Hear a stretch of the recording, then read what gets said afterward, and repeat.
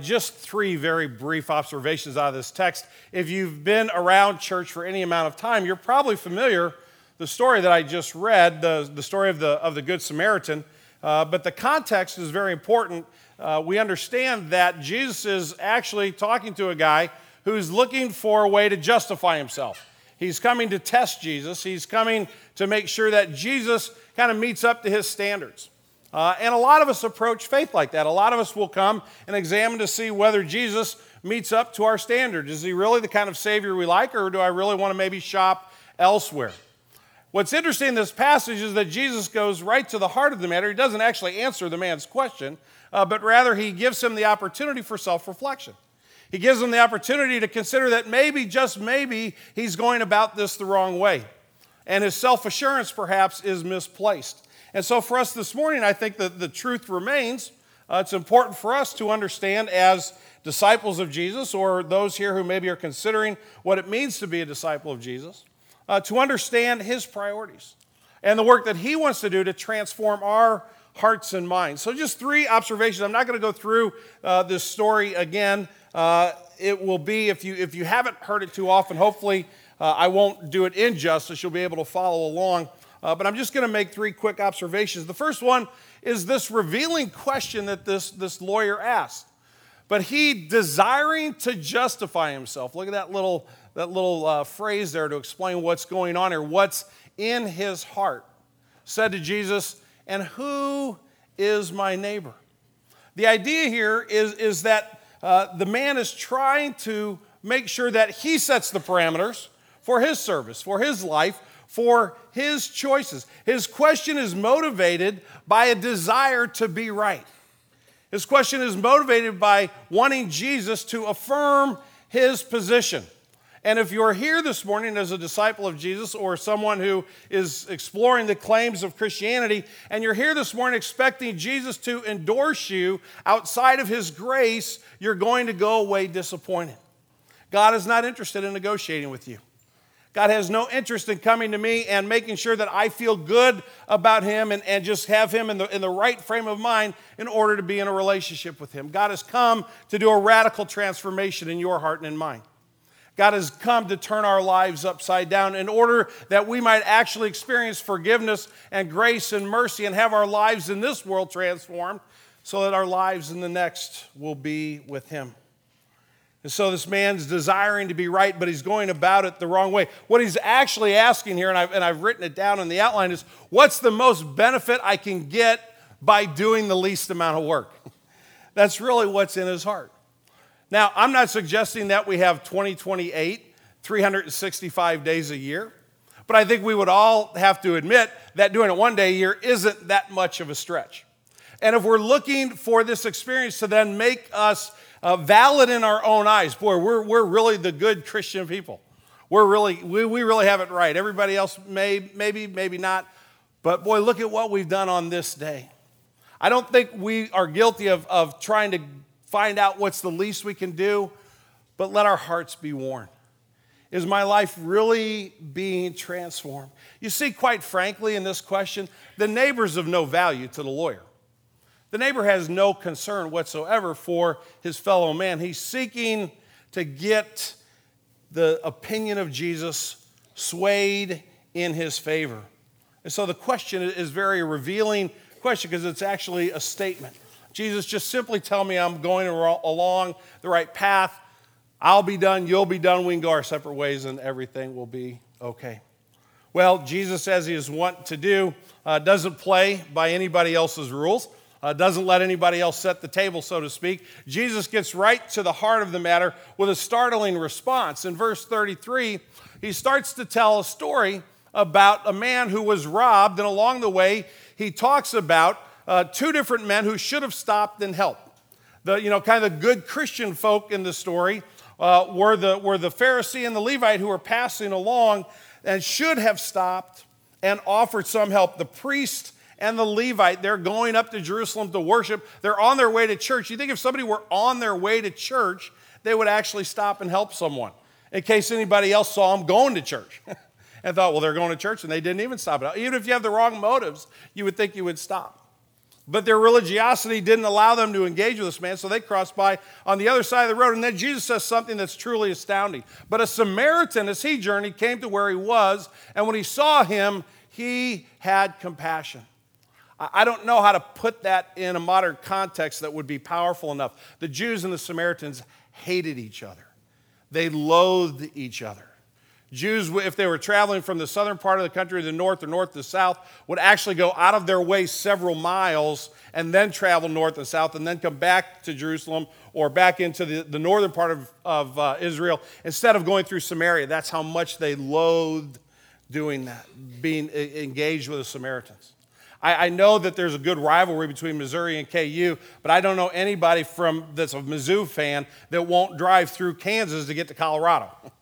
I think it's not, it hasn't quite reached that proportion. This would be like, and I don't even know if this does it justice, but a member of Al-Qaeda, as he journeyed, came to where he was, and he saw an American ranger who had been fighting his sworn enemy, and he was wounded, and he had compassion on him. It would be something absurd like that.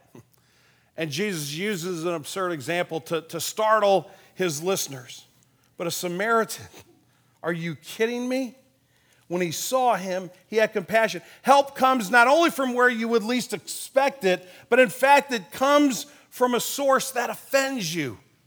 There's no way that the Samaritan is going to be the hero of this story, as those who are listening to Jesus are certainly thinking. What Jesus is saying is all your prestige, all your wealth, all your influence, your social standing, it's all irrelevant unless your heart has been radically transformed so that you see as God sees. That when you look at the world, you look at the world through the eyes of Christ. You begin to reflect the nature of your Heavenly Father. Everybody knows I'm a huge John Wayne fan.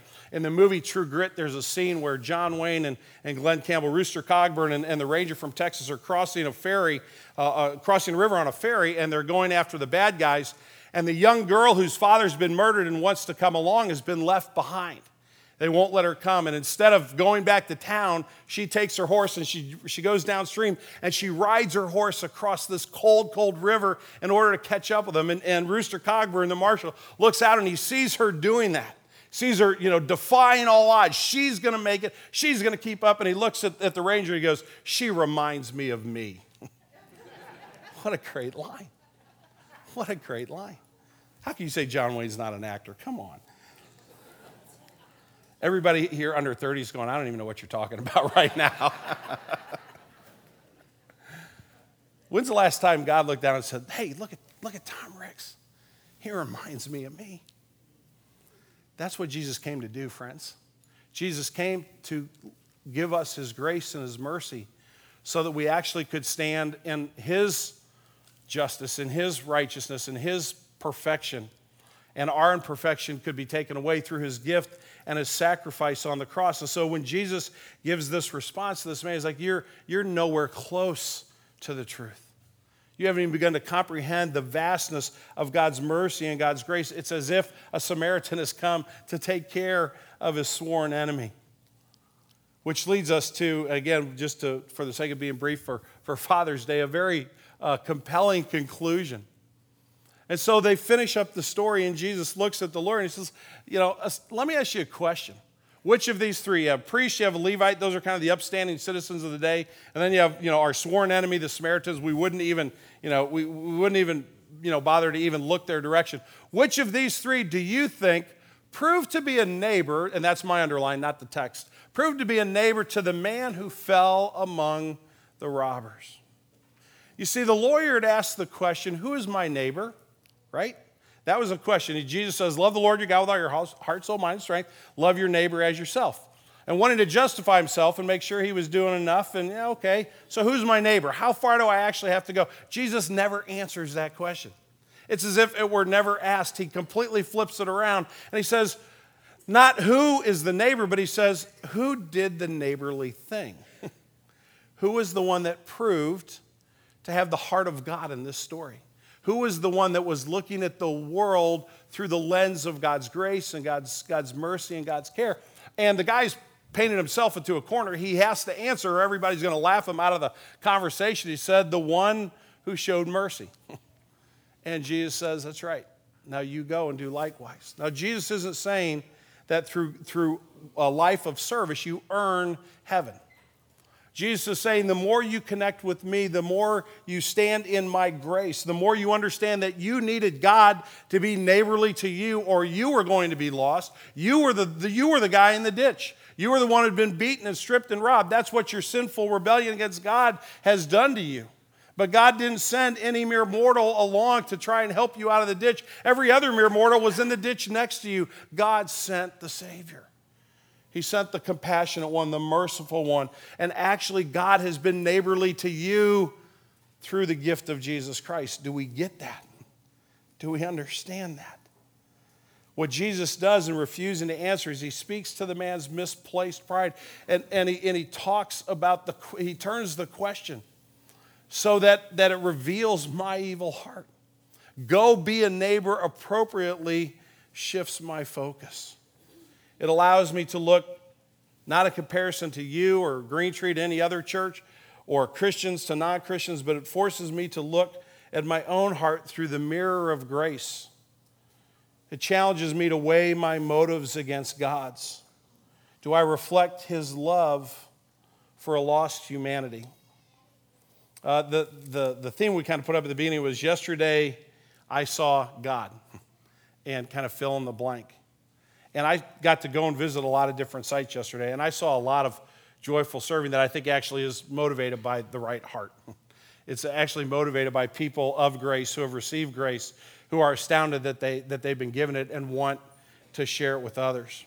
But I hope all of us who were involved yesterday, or as we sit under this passage this morning, could say yesterday or today, I see God changing my heart to look just a little bit more like his.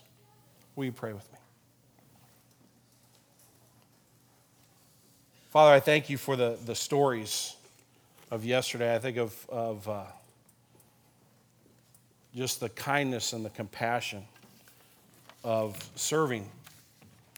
Sometimes with folks we didn't know, sometimes with folks we did know.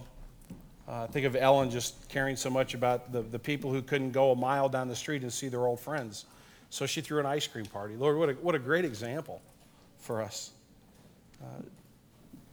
Lord, I pray that the heart of Green Tree would be the heart of Jesus.